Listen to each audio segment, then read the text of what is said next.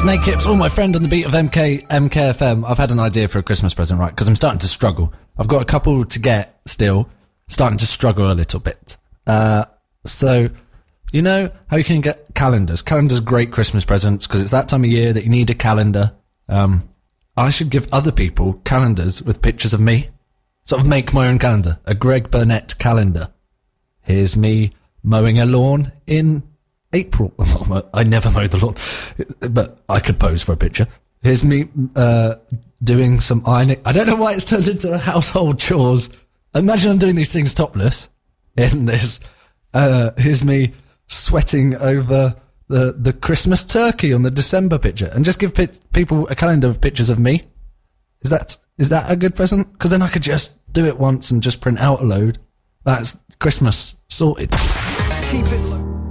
That's Adele on the beat of MKFM. Hello. Oh, sorry. I didn't mean to sing it. I forgot for a moment there I wasn't Adele. Martin Solveig and GTA, Intoxicated on MKFM. Kygo and Ella Henderson here for you on the beat of MKFM. Good morning, it's Greg here. How are you doing? I wondered if this is a Christmas ritual for anyone else, but it's got to the point where I now change my background screensaver on my phone to a Christmassy picture.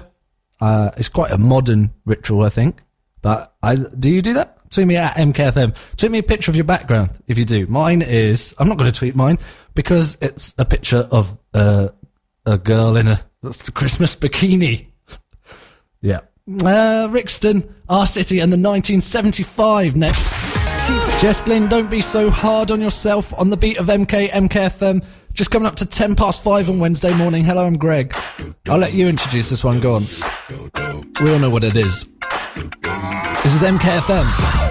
I wasn't expecting that. Jamie Lawson wasn't expecting that on the beat of MKFM. It's 5:15. Before, when I played Uptown Funk, I let you introduce it. I handed you the mic like they do on stage. First time I tried it on radio. But don't really know how it came off because I couldn't hear you. No, write that one down. Don't try that one again. This is D-Light. Ain't No Love on the beat of MKFM. Good morning, it's Greg. It's 4:20 on Thursday. Darren D, who's on Drive from 4 p.m. every day, he has this weird theory about if you don't have the lights on, you don't realise it's dark outside. Something to do with if you have the lights on, you know it must be dark because you've got the lights on. I don't know.